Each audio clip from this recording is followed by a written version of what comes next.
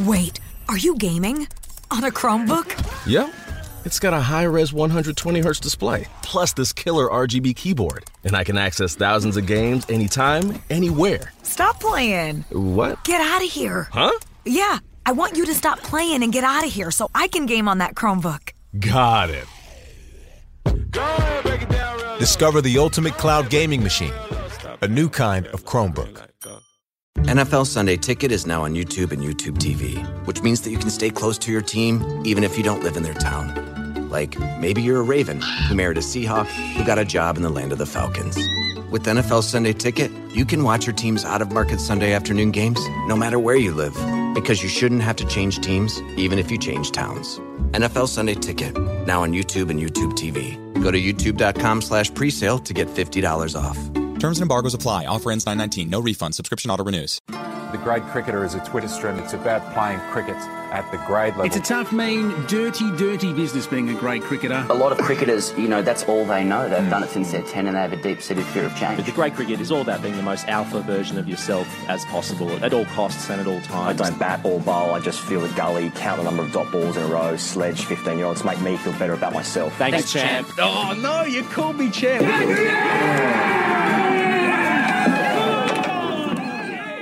Hello and welcome to the Grade Cricketer Podcast. On today's show, Australia wins the first test at the Gabba thanks to all the usual stuff happening. We'll talk no balls, second innings hundreds, and the safety of Brisbane. New Zealand hit 600 against England thanks to two of the more unlikely Centurions, not to mention Colin de Grandhomme's 60. And India might actually be the best they've ever been after their fourth consecutive innings victory, this time in their first ever day-night test at Eden Gardens. Australian musician, icon, legend, and former frontman of Powderfinger, Bernard Fanning is probably only the second most famous person on the show this week, as Robelinda2 joins to discuss copyright laws and clickbait headlines, and of course, hashtag RCGC involving Dreams, Gen X, and the Triple C. Of course, none of this possible without our very good friends, Budgie Smuggler, who make everything happen here for a good reason. So support them the way they support us.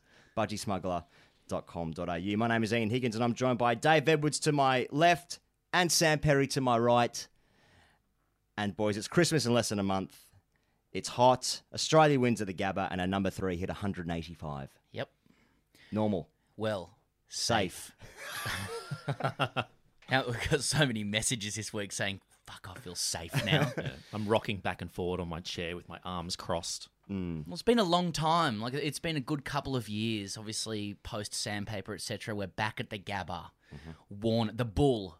Gabbatoir. The bull is back. Gabbatoir. Yeah, the Gabbatoir with its earthy coloured seats that nobody is sitting in, etc. The extra bounce and carry.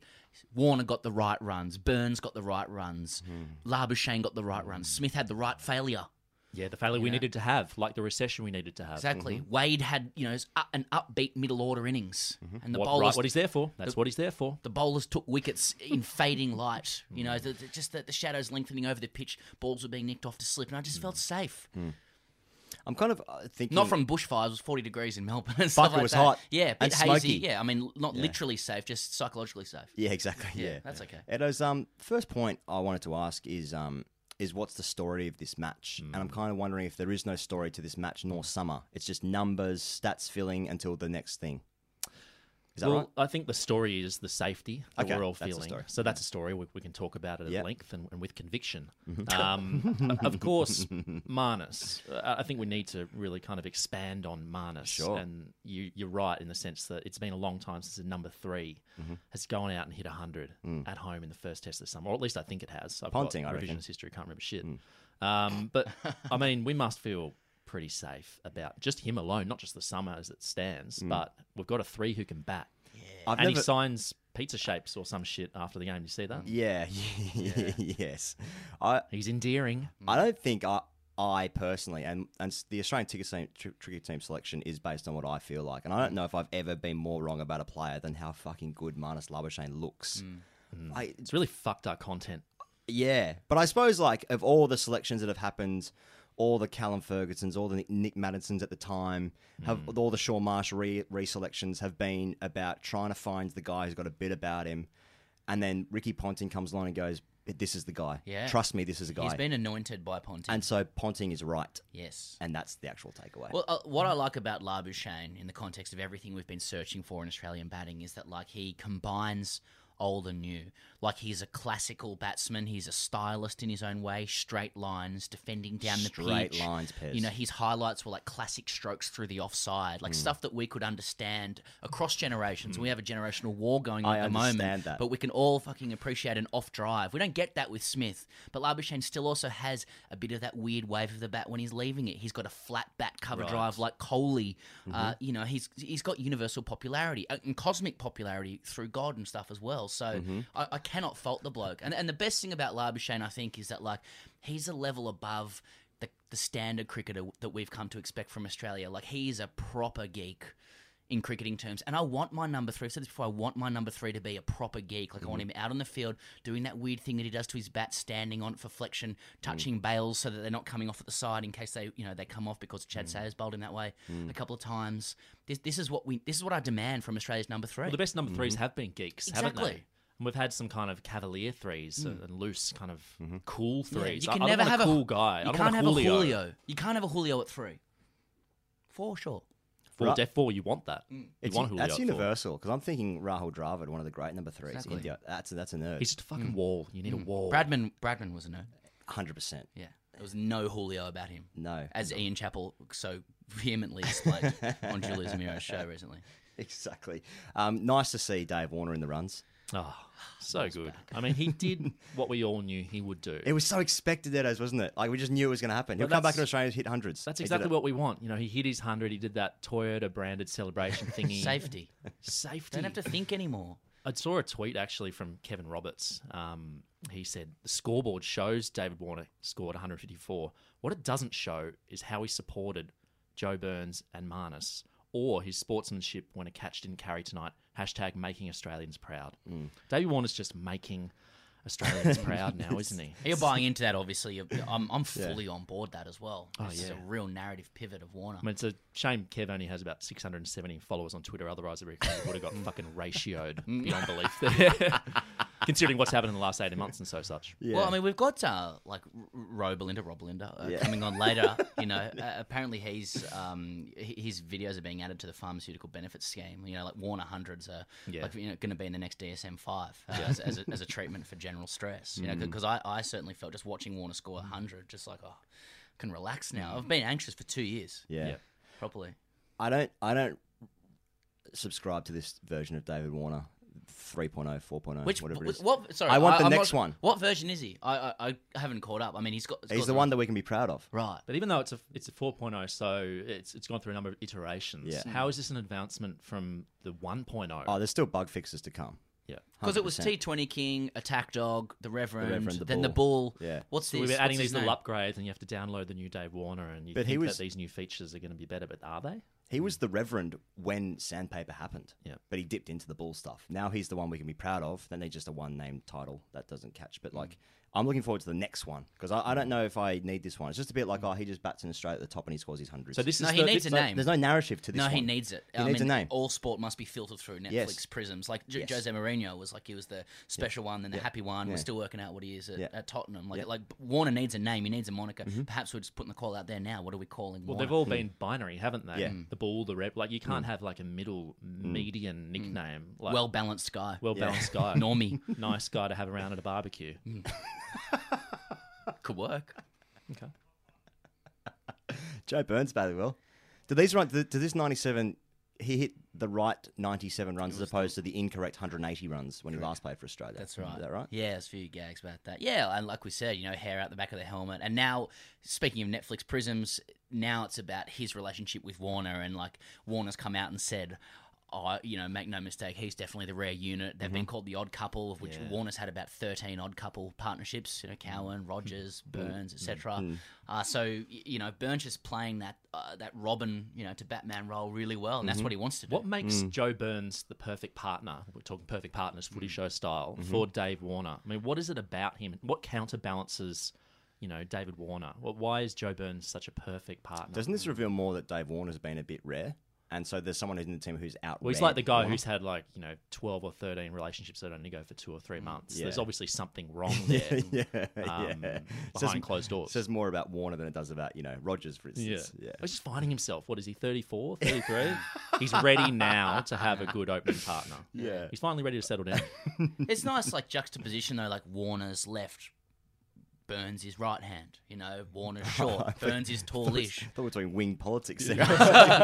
Maybe. Well, I don't know. Odd couple. Odd couples are always good. Warner short hair, opposites Burns attract. longer hair. Yeah. I don't know. Okay. I don't know what we're going to do. Matt Wade hit 60. Is this I was kind of thinking about Travis Head and Wade are going to be probably this summer just don't fuck it up and you'll stay in the team. Supporting actors. You just I don't think they need hundreds just because they're going to be coming in probably a lot at 4 for 300. Well, plus. that's what they're there for, and that is again the ideal scenario. He comes in at 4 for 360. You don't want him in at 4 for 2. I feel like it's better for Wade than it is for Head, who's because Wade is towards the end of his career, whereas Head can really stamp his Australian career for 10 years if he does well. But it's in a lot of ways it's hard coming in at weirdly 4 for 400. Because he can't announce that, can he? He can't say, No. I want to get in there at 4 for 20, because that would be ambitious and detrimental to his career. Yeah. I liked Wade's innings though, coming in at 4 for 300. It's been a long time, since that's happened. And then he played this upbeat, bright innings. It was sort of 60 off 97. At one point, he lifted someone into the Yazir into the stands, and then the Brisbane crowd, all sort of 200 of them, started singing "Come on, Aussie, come on." Genuinely, it was Brisbane is bicentenary. It's 1988, Expo 88, exactly. And they started singing "Come on, Aussie, come on." So everything was safe and normal and is that happy. Normal? Well, yeah, that's a little bit weird and that's scary, not I normal. think. A little bit, yeah. In this low drone as well, it was a haunting song. Oh my god. Anything to say about the bowlers? They just kind of. Lyon doesn't have a great record at the Gabba. That kind of continues, not badly, but just.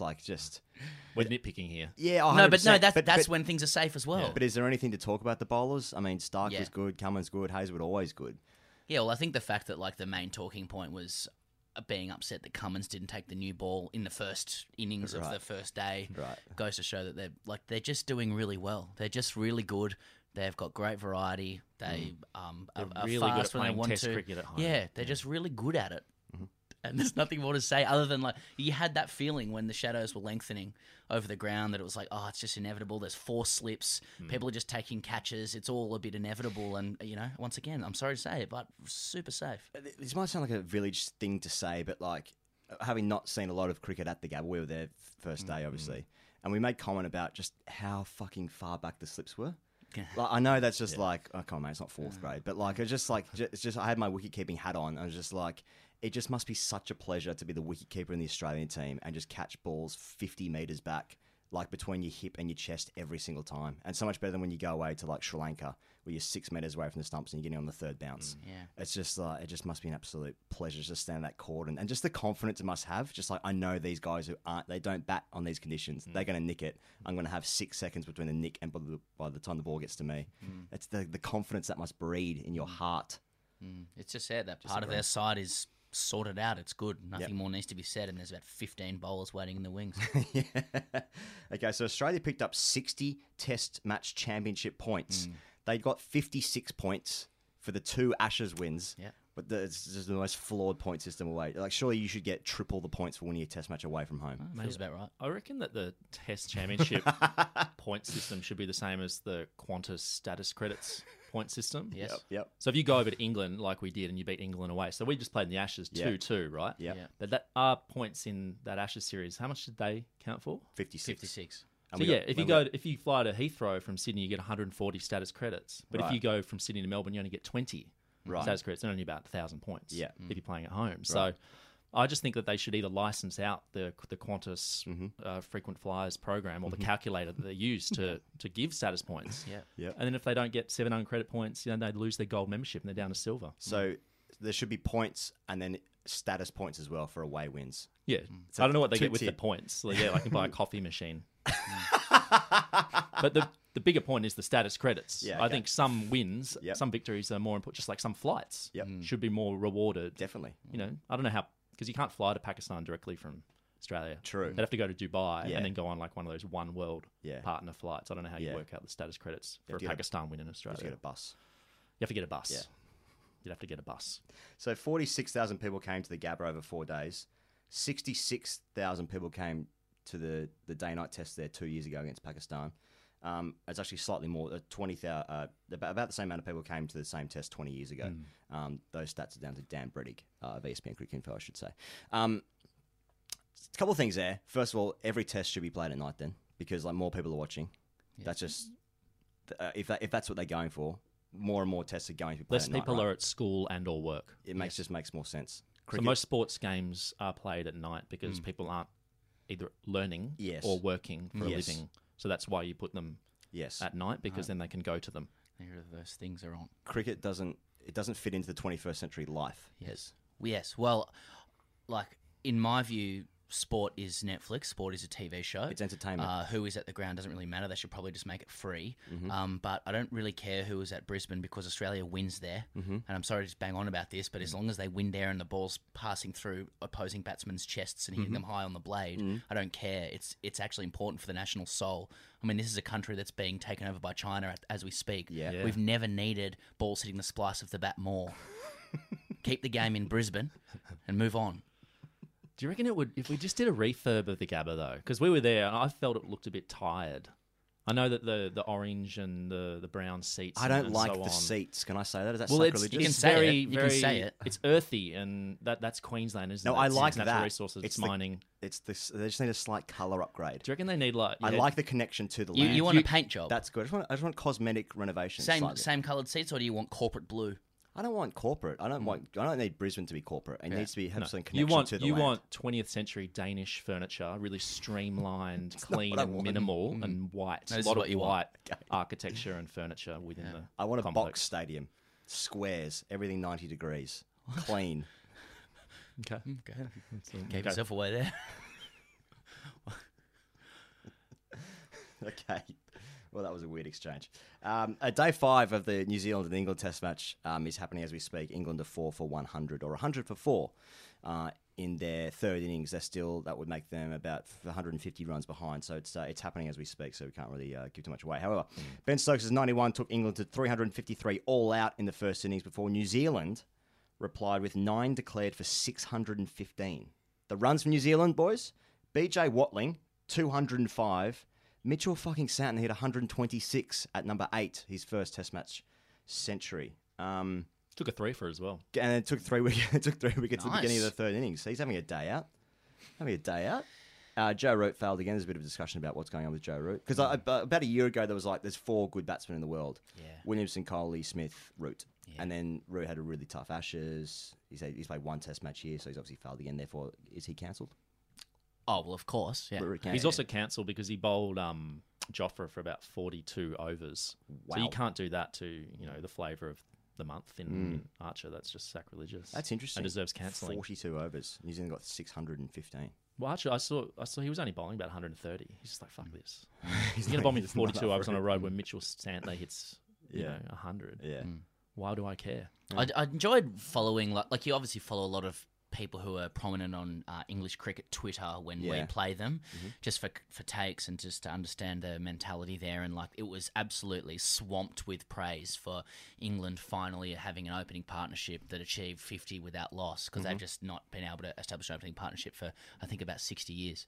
And they were number 50. It was Rory Burns and Dom Sibley, and there was just all sorts of chat just about finally this side's playing proper cricket again. It's great, and then you sort of wake up in the morning and it's like, oh no, we're cooked. And then, BJ Watling got 200. yeah, that's right. He batted for 9 hours. Yeah, Stokes 91 again. Yeah, we just have one good player. yeah. Yeah, a lot of defense of Joe Root out there, which is fine. Yeah, I like Root. Root's a good player. The problem with Joe Root is he does still score runs, lots of half centuries, but he doesn't play match-winning innings. He doesn't play innings that win the game enough, which is what your premier batsman really needs to do. So yes, you drop out of the top 4, you're cancelled. Right kind of runs. Yeah. Wasn't he? Isn't his average strangely low in the second innings? That kind of stuff. Yeah, Strange, unsettlingly low. Unsettlingly low. Okay, let's talk about India and Bangladesh just quickly. So this was the first ever day-night Test match in India. They played at Eden Gardens. It was the second Test match after India smashed Bangladesh in the first Test. So India became the first team to win 4 matches in a row by an innings.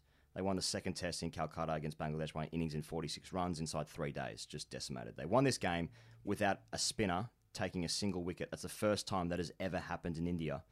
India's current streak is 7 wins in a row. That's their best ever.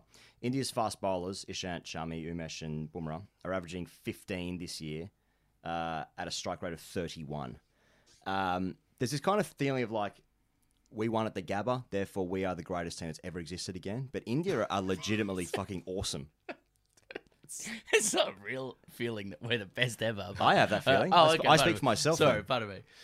Well, speak of problems, like, I still look at India and I think, well, Asterix last year, and they're two good players of Bumrah and Kohli, and see how they go in here next year. Because I've got problems, and I'm saying this is my problem. But we'd have some context now. We're just saying this is summer of cricket, but there might be a showdown next year now because Australia will have a fairly comfortable summer. It would seem, so we can then believe that we are back. Mm-hmm.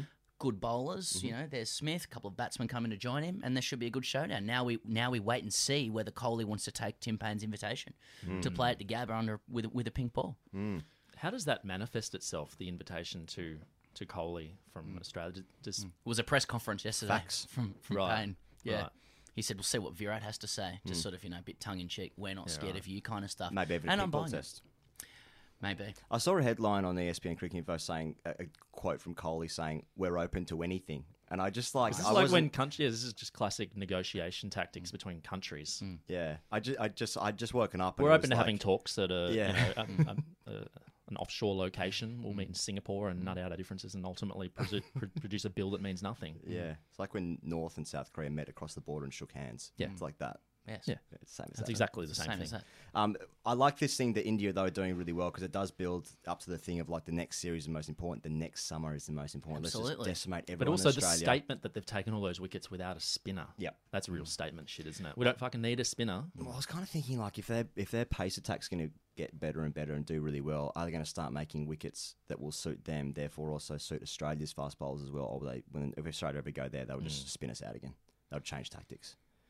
It's the next summit. Australia, India here. Should be good. Next one. Yeah, we'll just have to wait a year, though. Club championship, boys. Fine, yeah. So we'll just get through next year. Yeah. Yep. Well, obviously, we got 60 in this last test and 56 in the previous 2 against England, so it all makes sense. Just a quick one, boys. I don't know if you've seen this, but CA are plugging a game called Big Bash Smash, which looks extremely similar to that game Test Match. The one where, it's a figurine game, and you guys know what I'm talking about, Test Match? I saw the image of the new board game. Yeah. It looks exactly the same as the old one, except they're wearing, Zara. Yeah. People on the front cover. Yeah.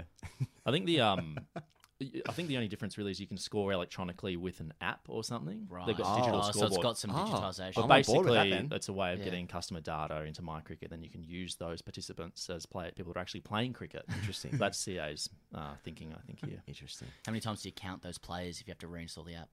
4 times minimum, yeah. I'm in MyCricket 5 times. Not bad. All right. Well, we got Bernard Fanning. And Robelinda 2? We'll find out. We'll find out. Coming up right now.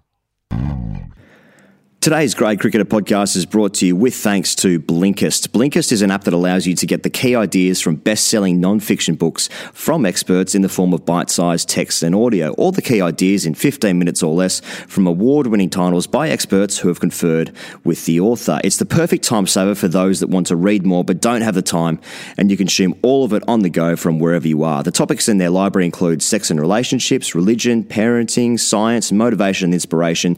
You can explore the library that's already over 3,000 titles strong with 40 new titles added every month. There's already 12 million people worldwide using Blinkist, which you can find on the App Store or wherever else you get your apps. And Blinkist have got an exclusive deal for you guys and girls out there listening to the Grade Cricketer podcast. Go to Blinkist.com/cricket. That's BLINKIST/cricket to start a 7-day free trial. So go and check it out. That's Blinkist.com/cricket or go and find it in the App Store.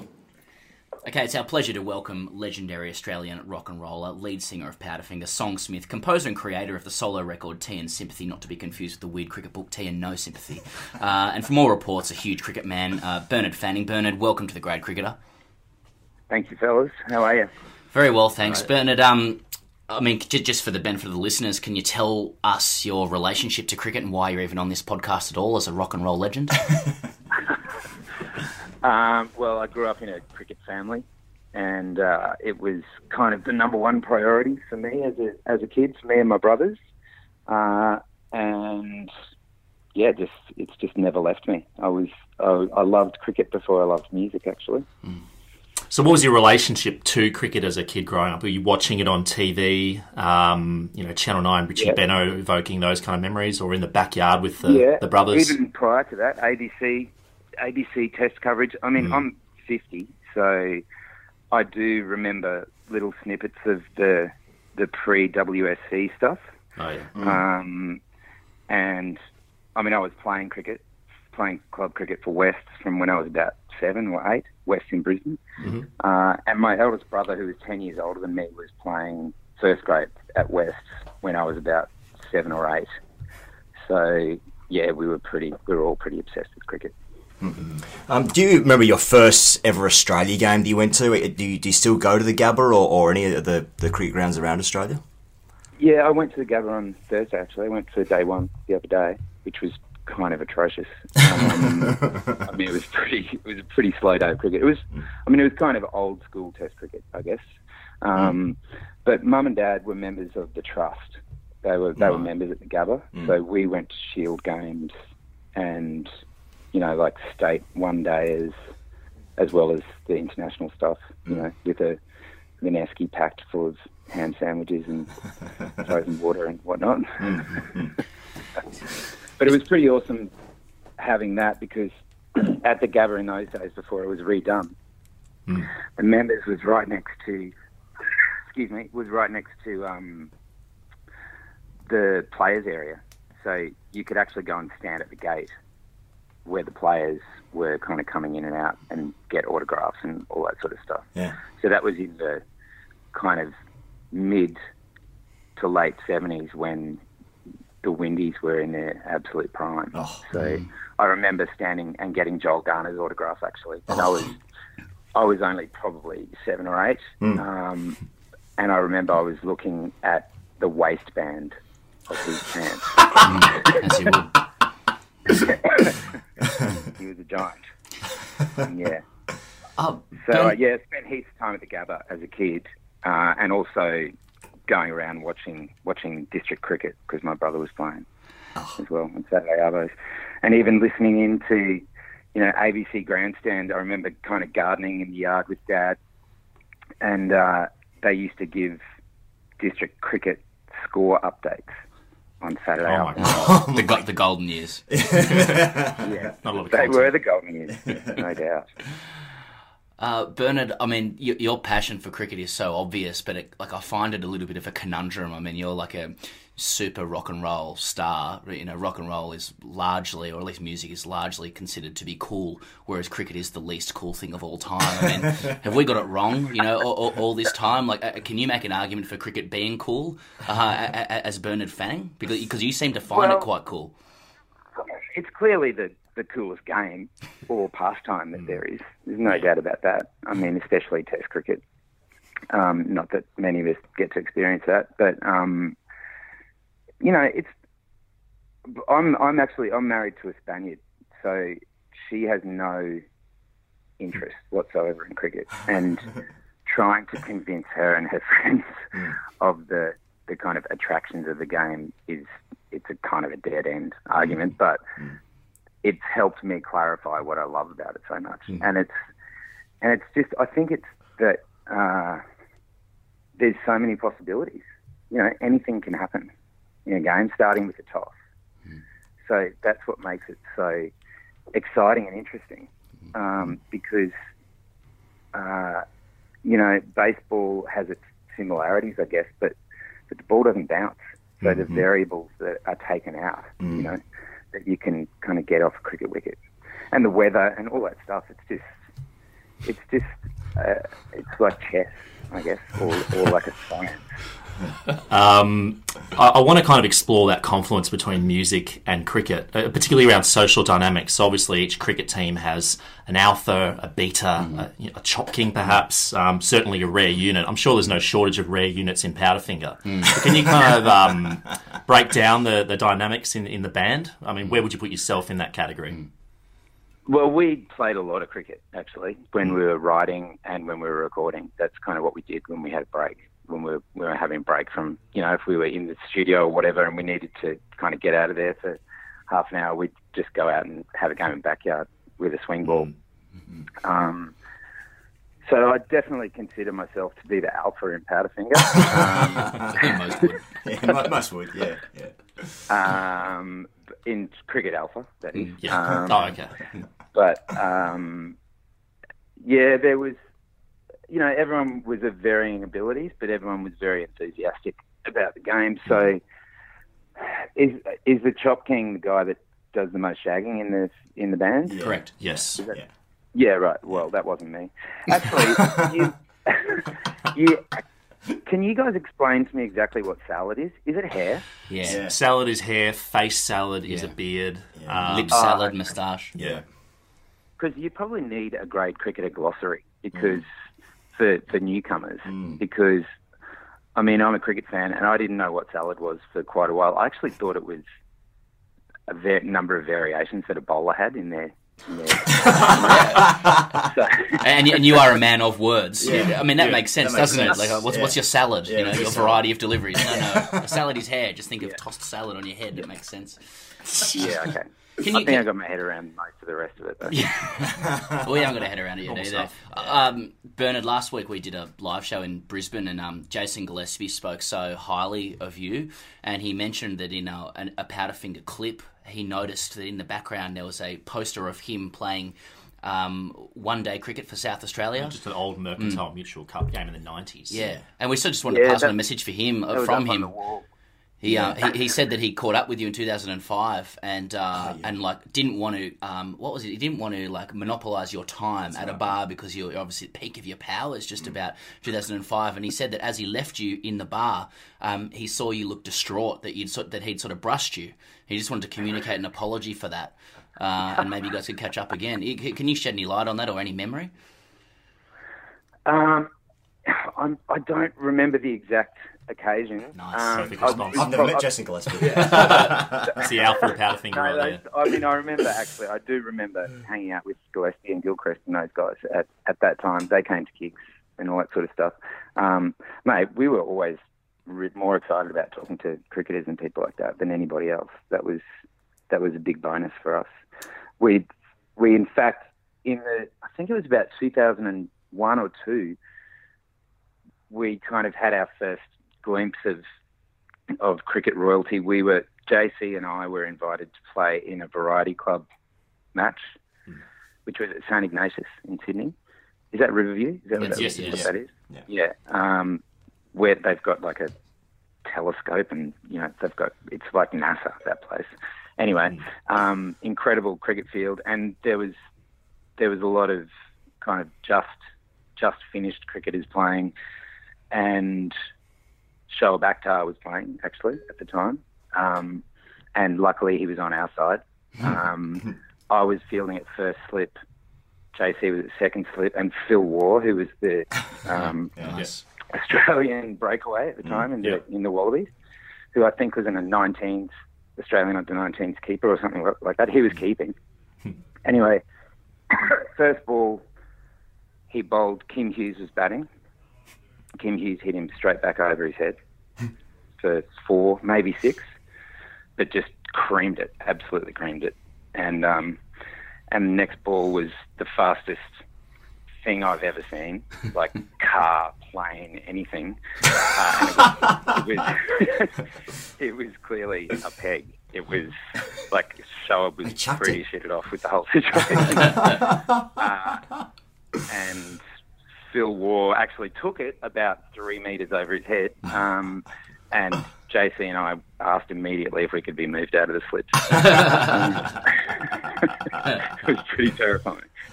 Good to see Shoaib Akhtar just chucking it in a charity game. A lot of layers to that. But I wonder if you could tell us about the pursuit of your music career in relation to other pressures in your life. A lot of guys who listen to this podcast are sort of young guys, just maybe having a bit of a crossroads. Maybe they're playing second grade and they're thinking like, well, maybe I'll drop out of uni and pursue something that I actually care about. But also, if I score 30 in the weekend, I might be in the chance for ones next week. So, was it a really clear, defined thing for you that you had to pursue music, or were there other sort of pressures in your life as well?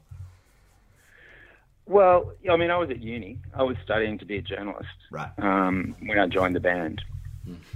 Studying in inverted commas, I should say. I was enrolled. Yeah.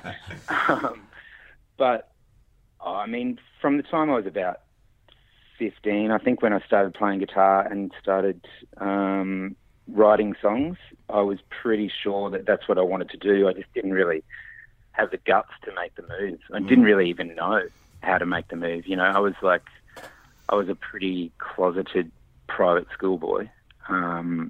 So I didn't really know that much about the music world or anything like that. I just knew that I loved writing songs and all that sort of stuff. So it was kind of inevitable, I guess, that I'd end up in a band, but not necessarily end up as a musician, you know, for the majority of my life. So, I mean, it's anyone that kind of succeeds, I guess, in the music business or in any arts business, you've got to realise how much luck is involved in that, of being in the right place at the right time. Mm-hmm. But I mean, similar to cricket, I guess you kind of make your own luck as well. You have to be ready for the next step if there's one there on offer. You know, in terms of, you know, say in the early days, Powderfinger supporting bigger bands or whatever, being able to step up and play that show and to be good. You know, in same as going up from seconds to firsts, I imagine. Exactly. I know, I understand. Yeah, it's exactly the same. Maybe less sledging in first grade. I don't know.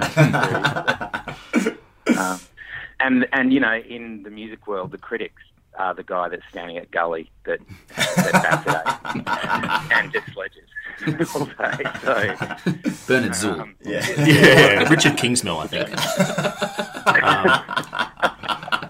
Kingsmill is the attack dog. Best say it doesn't bowl. Richard Kingsmill, a great listener of the Great Cricket podcast. Bernard, the album Odyssey No. 5, there's obviously a number of great iconic tracks there. Not my kind of scene these days. Up and down and back again. Lyrics like "Treat me like a dog" and "I'm not relaxed or comfortable." What made you decide to write an entire album about grade cricket? You could definitely appropriate most lyrics to grade cricket. I mean, especially in the context that you guys presented in, couldn't you? I mean, you could have Smoke on the Water, couldn't you? You could have it could be Smoke Beat It, you know, especially in showers. So there's lots of similarities, aren't there? I mean, you can appropriate anything to cricket, really. Like I said, because it's so all-encompassing. Cricket, it has so many variables and so many factors. It can be applied to anything. Bernard, speaking of parallels, you know, we talk a lot about, you know, the tubbing scene, the shower scenes in cricket, you know, the off-field behaviours. I mean, does similar stuff happen in the music scene as well? Is there a tubbing culture? Is there an off-field culture? Shower with the roadies? There's not really a tubbing culture. Right. I mean, the equivalent would probably be the drinking, I imagine, that happens after the game. I mean, we get to drink at work as well, whereas cricketers kind of have to wait. You can still do that. No, less so, just less so. Yeah, well, yeah, I guess. But there's not so much of the shower scene stuff. Actually, at that Variety Club game that I played in Sydney, I walked into the dressing room after the game, and I may be the only person on Earth who has seen both Kim Hughes and Merv Hughes naked at the same time.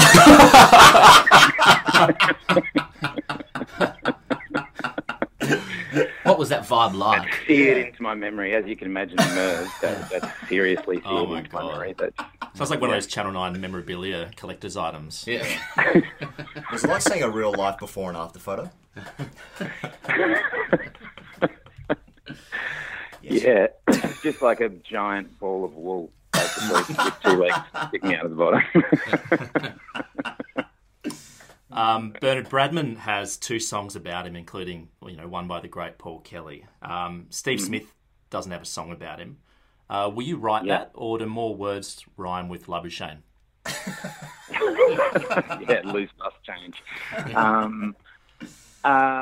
I'm unlikely to be the one to write that song. A mate of mine has had a go at one note, which he texted to me the other night, but the chorus was lacking a little in invention. It just kept saying Steve Smith, Steve Smith, Steve Smith over and over, which is probably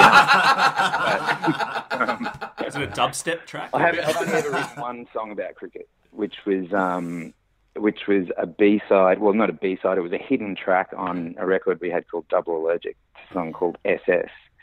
And the chorus refrain is, it's about playing backyard cricket with my brother and with the neighbourhood kids and rocking the roofs of local neighbours and whatnot at the same time, just getting your throwing arm in shape.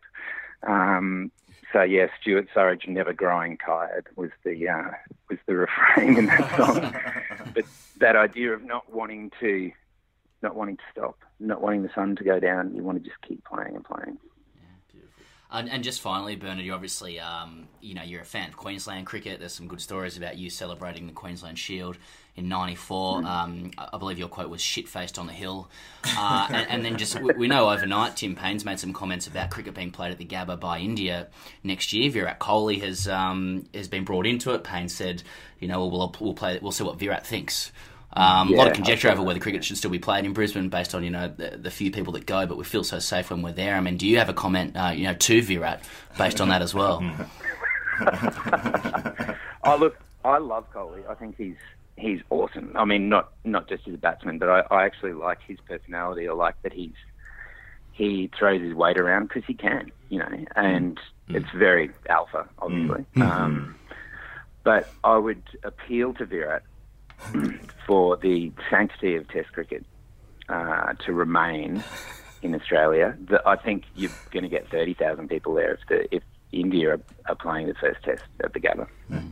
And also, if he really wants to prove that he's the best batsman of all time, then he does need to play a Test in November in Brisbane with Cummins, Hazelwood, Stark, Pattinson, whoever else is bowling at him, and hit 100. And then if he does that, then they can start in fucking Hobart next time.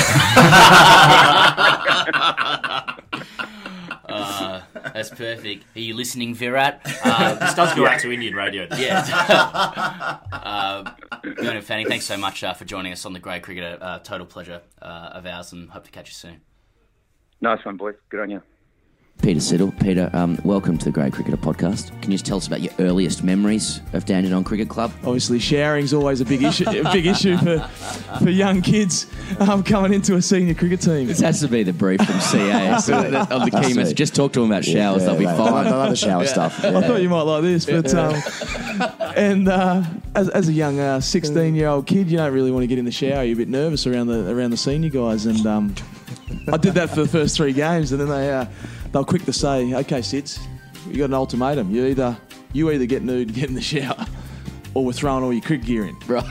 And I thought, Mum and Dad have paid a lot of money for this cricket gear. I've got no money to pay for any. So I'm like, no worries. Right. Dropped the strides, and in I went, and I was sweet from there. I felt relaxed in the changing room. Oh, that's good. Dave, here goes. Cricinfo described this guy as a kind of cricket historian, an archivist, DIY publisher, a super fan and a super freak. Others have described him as the Banksy of cricket.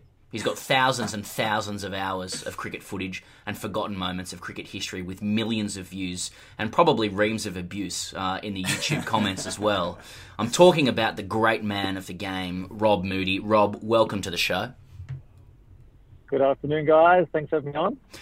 You're welcome. Look, Rob, first and most important question, the name of your YouTube channel, a combination of your name, Rob, and presumably a partner named Belinda, with number 2 at the end. Just for the benefit of the globe, can you clear up? How do you pronounce it? How do you pronounce your moniker? People have asked me this a lot over the years, but I've never had to say it. How would you, should you I've have got to? no idea. Gun to your head, how do you say it? Rob Loose Bus Change.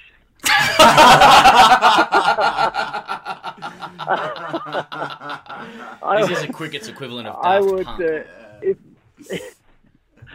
I would say just Robelinda makes sense. He goes was right. Yeah, I was right. Yeah, he goes was right. Right. Well, the interview's over now. Because it doesn't make sense going Robelinda. Yeah, correct. Just doesn't make sense, does it? Yeah. No, it doesn't make sense. So yeah, that's what I would think if I had to say it. Yeah. Rob, we'll get to the videos themselves in a moment, but the thing that really springs out to me when trawling your back catalogue is just the titles that you put there that really capture the sport of cricket in a nutshell. And I'll read out a few for some of the listeners that might not be acquainted. 23 funniest Inzamam runouts. Prepare to laugh your ass off. Cricket. Worst batting of all time. Use your bat, you morons. Ugliest incident between Tendulkar and Ponting. Sachin recalled to the wicket. Furious Ponting. Furious. And he was. He really was. I mean, what's your favourite clip in the archive? And maybe if you can remember the title as well. Oh, yeah, well, the Inzamam one was good and interesting because I had to upload it about maybe 6 different times because the BCCI and the Pakistan board kept copyrighting certain clips within it. Yeah. And they would actually specify which ones inside the video. So there's even more embarrassing ones that I wasn't able to show. That was pretty fun. Can I just call you Robelinda? Just on that Robelinda2. Seriously, like I think when most people watch your clips, like they imagine, that you are like the man of the people, giving the people what they want. You do take requests. Delivering for the people when there's a kind of like, criminal syndicates of cricket administrators trying to shut you down, trying to censor you. Like I've always imagined you've got some rogue lawyer with you or something just able to hit back at all this strong arming from the BCCI and Cricket Australia and stuff like that. Are you, without, I don't want you to shit can them or anything like that, but like, are you quite well versed in how to protect the stuff that you put up and knowing what will pass and what won't? Or are you talking to us from an embassy in Ecuador at the moment? Oh, that's right. That's right. I only know based off other people's experiences and my own experience which videos that I estimate to be a safe upload. When I started, there was a whole bunch of great YouTube channels that did heaps of great cricket stuff, and one by one they all got shut down. And so I just sort of kept plodding along and trying not to make the same mistakes they did, because they would say, "Oh, this video got copyrighted, so I got shut down." I'm thinking, "Oh man, I'm not going to last here." So I just kept trying to avoid doing anything that was recent or current. That seemed to be what they were hitting the most. And there's an organisation called Copyright Integrity International, who all the cricket boards employ to monitor footage online that people put up. And so that's Cricket Australia, the ECB, PCB, BCCI, Cricket South Africa, and anything World Cup related all falls under all that stuff as well. So generally I just sort of steer clear. The only time I've ever had any proper conversation with Cricket Australia, off the record at the time, I guess. But they just said, you're doing the right thing, just staying clear of anything new, and we don't care what you put up otherwise, until they started copying all my videos. Yeah. Oh, so that's So that's interesting. Like, you're not permitted to put new things up now. However, you find that they take your stuff. Well, yeah. So that's what happens. So every couple of days, they'll put up a new video, and then I'll just wait by my inbox, waiting for the 3 or 4 claims to come in. That's what happens. Awesome. I just want to know, Robelinda2, like how do you have so much cricket content? All these videos, are they like VHS, a hard drive? Like, what's the actual format that you have all these videos, and how do you have so much? Well, I guess it just started like everyone does in the 80s. You're a kid, you tape the odd match here and there, then you tape every match ever. it just snowballed. No, it's an addiction. But initially, everything was on VHS tapes until 2004. And then I slowly started to convert them, and I'm still doing that. It takes a long time. I guess 70% of it's on DVDs, and maybe less than 10% still on video. The rest on hard drives. As most people have their stuff now on hard drives, but they break though, which is annoying. Has Don't break. Has Belinda ever taped over any of your rare videos by accident? Linda. No, but at the worst that she could do is to hit a hard drive with a hammer or something. I mean, Rob, you're like an ornament to the game, you know, man of the people. Like, have you had any interactions or sort of private approaches from players who've maybe thanked you for what you've put up? I mean, you must have access to footage and be able to demonstrate footage from players of previous eras who might not have seen themselves play before. I mean, you must have some appreciative kind of subscribers who've actually been shown on your footage. Yeah, heaps of ex-players around the world have contacted me, asking for footage, and I've tried to give it to them whenever I could, especially stuff from the Rebel tours of South Africa in the early 80s. Peter Kirsten was after some stuff of a ball where he got hit in the head by an Australian bowler. It may have been Rodney Hogg, but heaps of players just... What do they say? Like, can you do a compilation of my best cover drives from 83 to 85? Do a soundtrack. Well, that'd be great. I think that it's after any footage, especially Shield players that didn't realise games were televised in the late 90s, early 2000s. Guys like Corey Richards, he was after some stuff, so I gave him 6 or 7 innings where he made some runs. Nice. That happened. Is it true, Rob, that you have the underground footage from Cape Town 2018 proving that only 3 people knew about sandpaper? I wish I did. No, I got absolutely no idea.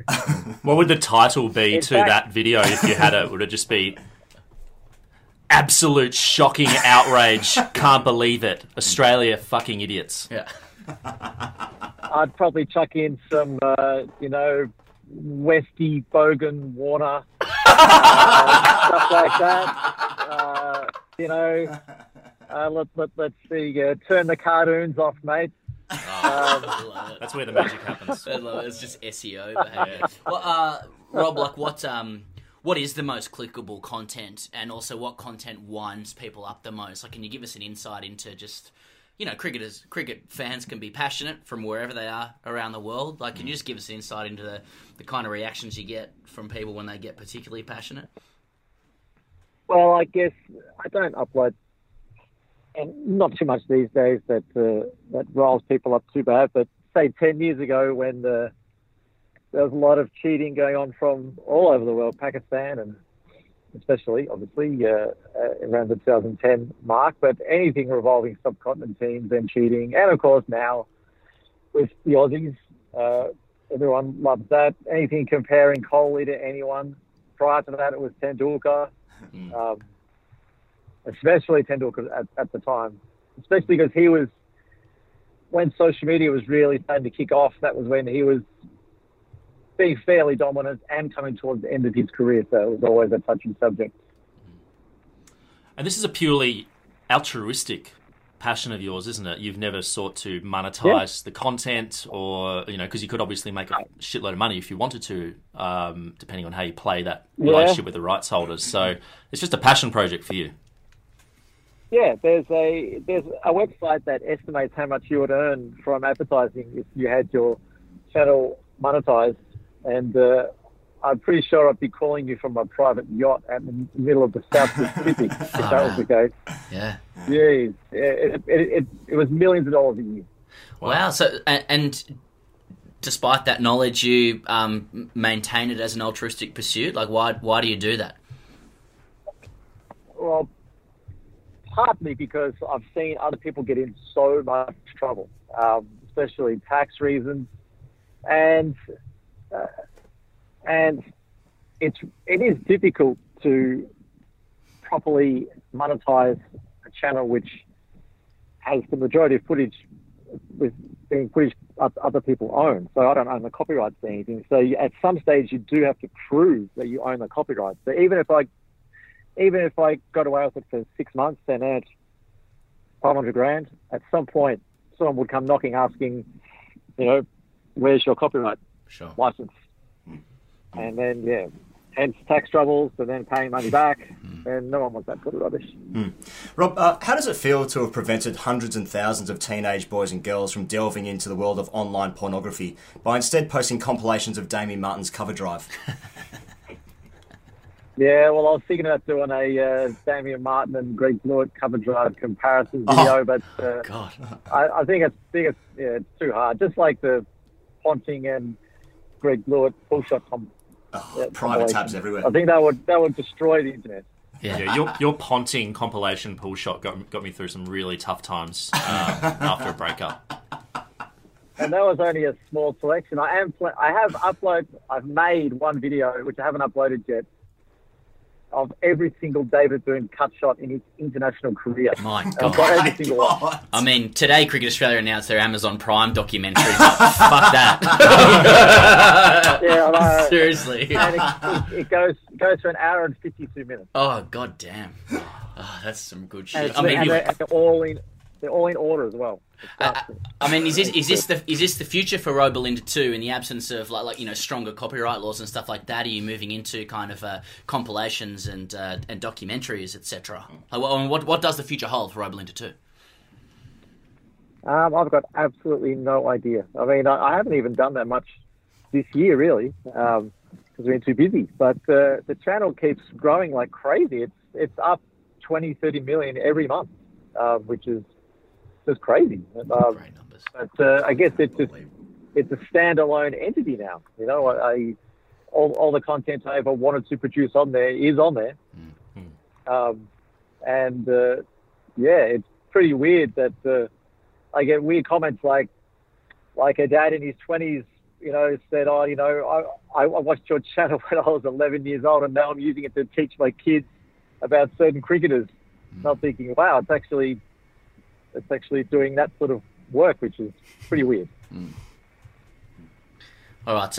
Well, Rob, I mean, that was what a great journey that was to learn how all of that works, and I hope people listening get a good appreciation not only of the kind of humour that you'll have been exposed to throughout your time, but also I genuinely think it's a wonderful contribution to cricket, what you've provided. I mean, we are able to watch players and watch moments that we otherwise would not have.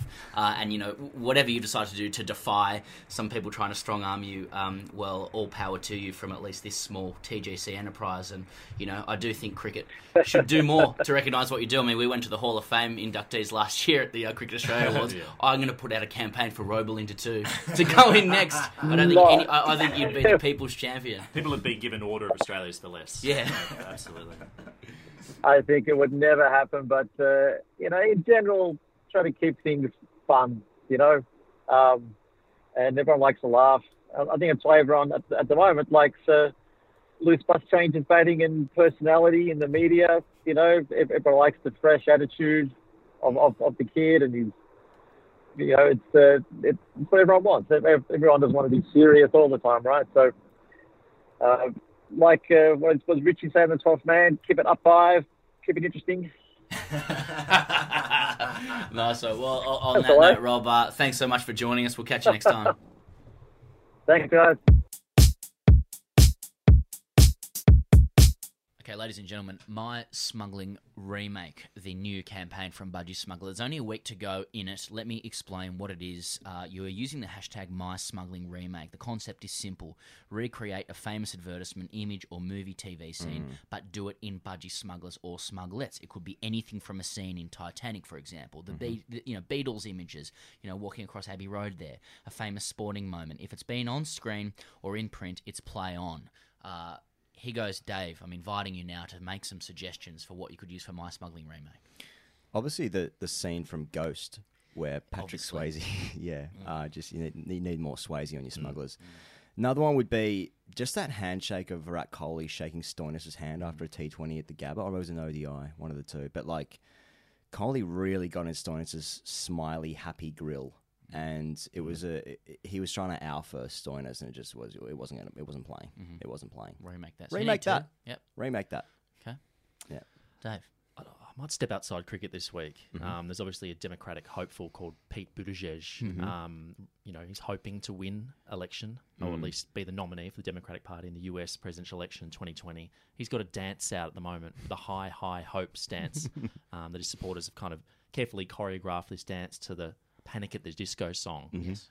If you could just do that, but in Budgie Smugglers, I think that would help him in 2020, if you're that way inclined politically. They don't say his name Buttigieg? Like John Buttigieg, the North Queensland Cowboys prop. I'm not sure. The same. Not sure. Not sure. It's a US thing. Yeah, it's a US thing. Is that just Australia just butchering the English language?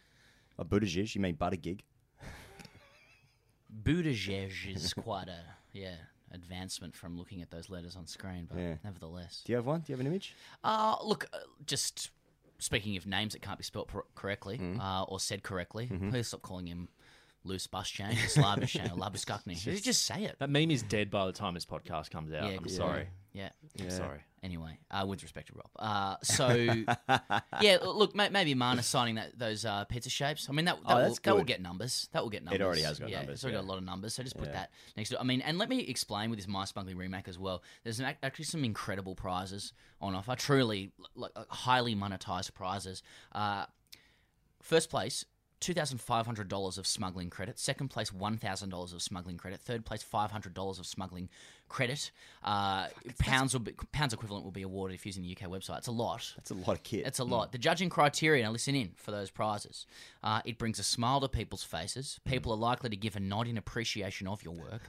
Must feature budgie smugglers and or smugglets. Video entries will be considered and are highly encouraged. The normal smuggle responsibly rule will apply, i.e. don't break the law, put yourself or others in danger. Entries close December 1st, so time is limited. It's very important for this to have been on a screen or in print, though. So people need to immediately understand what it is. We can't. We talked before the podcast. Maybe Rodney Hogg doing a tweet about Greta Thunberg. Yeah, you can't do that. We haven't seen that. We can visualise what that looks like, but you can't do that. Angry, a crimson face. It looks like an old man yelling at a cloud. That's what it looks like. Not a bad one. It's good. So yeah, budgiesmuggler.com.au, hashtag My Smuggling remake. Can we win this? Can we? That's because I wouldn't mind $2.5 worth of budgie kit. I'll check. With if Lenny. we won, it might be a bit like, but I want that. Yeah, I'd imagine it's illegal. Okay. Yeah. Well, let's look into it. Hashtag UsDGC. Thanks for your questions this week. / short story competition. But please, for the love of God, keep them short. Joe Dowling. G'day, lads. I'm a 20-year-old country cricketer who not only lacks talent, but also the lost love of the game after 6 run-outs last season, including a part-time off-spinner dropping a catch, which deflected onto the stumps as I was backing up. Fucking hell, sorry, Joe. After having promise bestowed on me by a high-performing dad, the opportunity to play at a private boarding school as well as a decent kit / willow, I have found I have little left to love about our game. However, I was writing in to inquire about the significance of the Triple C. As an underperforming cricketer within the farming districts of Western Australia, century circuits and chops are all far and few between. Not only will I never turn up, the chance of finding a female companion in a local pub is highly unlikely. Not that this really counts as a circuit. Anyway, from us out here in similar circumstances, is there any other way to reach the certain enlightenment a Triple C entails? Is there an alternative for the many underachievers to somewhat feel good about themselves in a game that strives to make you feel a definitive contrast? Should I just quit cricket and move to the city in the hope of finding a deeper meaning in life? Long-time fan of the cast, keep up the good chat. Joe. Well, I'm a city slicker, so it's difficult to empathise, and that's to my detriment. You know, I need to better acquaint myself with like regional, remote, country, rural areas around Australia. That said, and at the risk of sounding like a cuck, the Triple C is not restricted to female companions. So you want Joe to be gay? You want him to turn? No, not necessarily. I'm just saying, to my understanding, there's never been a delineation around the Triple C and who that chop has to be with. No. So, if that is of interest. Oh, okay, I see. To Joe, well, that might expand his audience. Right. He's been quite specific there, and he hopes to find a female companion. Yeah, but I do understand the sentiment, of course. Yeah. I mean, this just maybe for others out there as well. Just the the laws around the Triple C. Well, sexual fluidity is a big thing. I mean, a lot of people, go both ways, and that's completely fine. Yeah.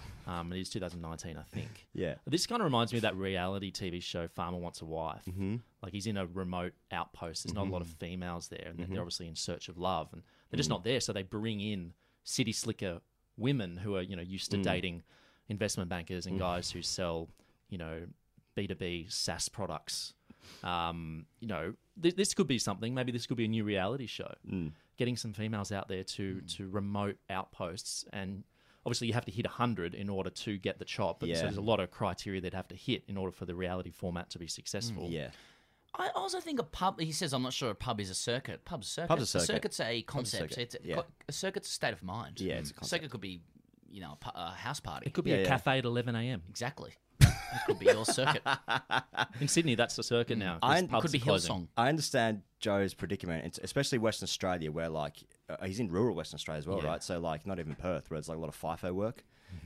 So it's hard. It can be hard, but essentially, no. To obtain the Triple C, there is a defined prism of the Triple C. I'd like it if it was the reality TV show, like on The Bachelor, you have to give a rose to the chosen woman, but you just give a new red king. I think that would work. But it still must involve 100 runs in a game. Yeah. A circuit and sexual intercourse. Yes. So Joe's asking can he attain that by actually not doing those things? No, you can't. You can't. Unfortunately, not. So this is a problem of access to resources in rural and remote Australia. So as well, the answer is move to the city. Domestic migration is the and this calls for a submission to government. Yep. Okay. This one comes from Liam Beasley. Says, "G'day boys, I've been mentally reeling after an incident at training. I need some help working through this. I'm a current twos player, bat 8, don't bowl, and I'm a young guy working my way into the senior scene.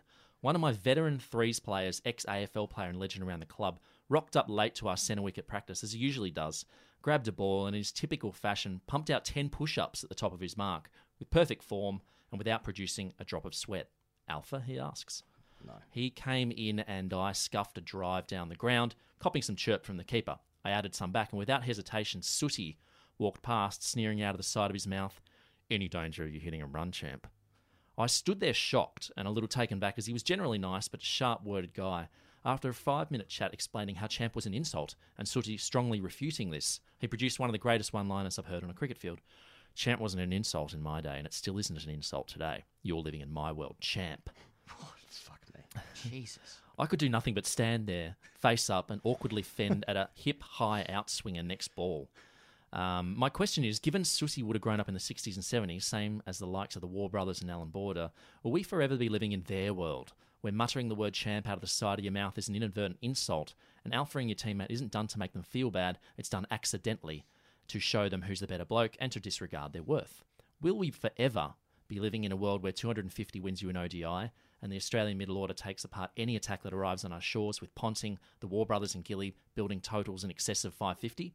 Are retro uniforms from the 1980s not just a marketing gimmick, but just the status quo, given Border and the likes wore them so well? Why am I still playing twos and Sooty playing threes, given he's clearly a better person and no doubt has a better rig? Do I need to move clubs, considering I've been condemned to being a beta for the rest of the time Sooty is at the club? Thank you for your help in advance, Liam." For me, this is a question of science, because yes, we are still eternally living in their world, as Liam refers to here. Yeah, we are. And as you guys know, at the beginning of this year, was it? Yeah, beginning of this year, I moved back home to my parents' place for a couple of months and spent some time over the dinner table with the likes of Alan Jones, Sky After Dark, and Andrew Bolt on the television. Nice. And, I obviously really care about my parents and I love them, but that's what they subscribe to. That's their worldview, and that's how they are informed. I don't see a problem. No problem here. Looking forward to having Alan on the show next week, actually.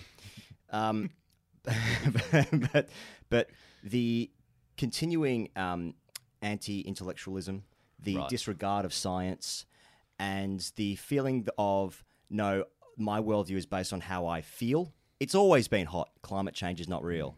It's anti-science. The science is, if someone calls you champ, they're trying to put you down. That's the science. Liam's right to feel the way he does. Sooty is wrong, but we are living in his world. Yeah, it's interesting. Like the etymology or like linguistic roots of champ are quite interesting. You're right, he goes. That is what champ means. Champ is condescending. You're It's calling condescending somebody as fuck. champion when Yeah. they are not the champion. However, there are worlds where it's not condescending. Like the full expression of champion in a rugby league context doesn't necessarily have to be condescending. It's a oft-used term. Top tier sport, the Champions Trophy. Well, exactly. ATP Championships, that's right. All that kind of stuff. Champs-Élysées. But if you read Champignon. If you read the Lucky Country by Donald Horne, which is written in the '60s about Australia, you'll find that it stands up today quite well in 2019. So some things do remain the same, and old people thinking that you live in their world is one of them. So in many ways, you are living in Sooty's world, Liam, and you always will be, even if everything else points away from that. It's always been hot. I've always had bushfires. Dave writes in, final one. He says, lads, I need your help with a troubling dream I had last night. Basically, I had been picked for England to play on the Ashes tour in Australia and was due to open the batting with Michael Atherton in the first test, which was taking place in the desert for some reason. However, as I took my guard and prepared to face a distant blonde figure I believe may have been Brett Lee, I noticed I wasn't wearing any gloves, a box or a helmet. I know these dreams. Atherton told me to go off to get myself changed, and I was ushered towards the pavilion while a substitute batsman strode out onto the outfield. Initially, I believed the sub to be Ben Stokes, which would have been fair enough, but as he approached, to my horror, I realised it was in fact Beaker, a rare unit I used to play with, who got the nickname due to his resemblance to the Muppets character. As I sat in the pavilion scrabbling around for my kit, I glanced up at the scoreboard, which showed we had reached 68 for none off 5 overs, with the Australian bowlers serving up a series of pies for Beaker to hit out of the ground. At this point, Nasser Hussain, who was wearing a suit, came up to me and told me I was being dropped, saying the selectors had overestimated my abilities and apologising for taking me on the tour. He urged me to get back in the net so we can have another look at you, champ, and told me to go and see a batting coach only known as the judge. Next thing I know, I stood in a sports shop when the judge introduces himself. He strongly resembles Tino Best, but won't confirm his identity. He's angry at me because, again, I've forgotten my kit.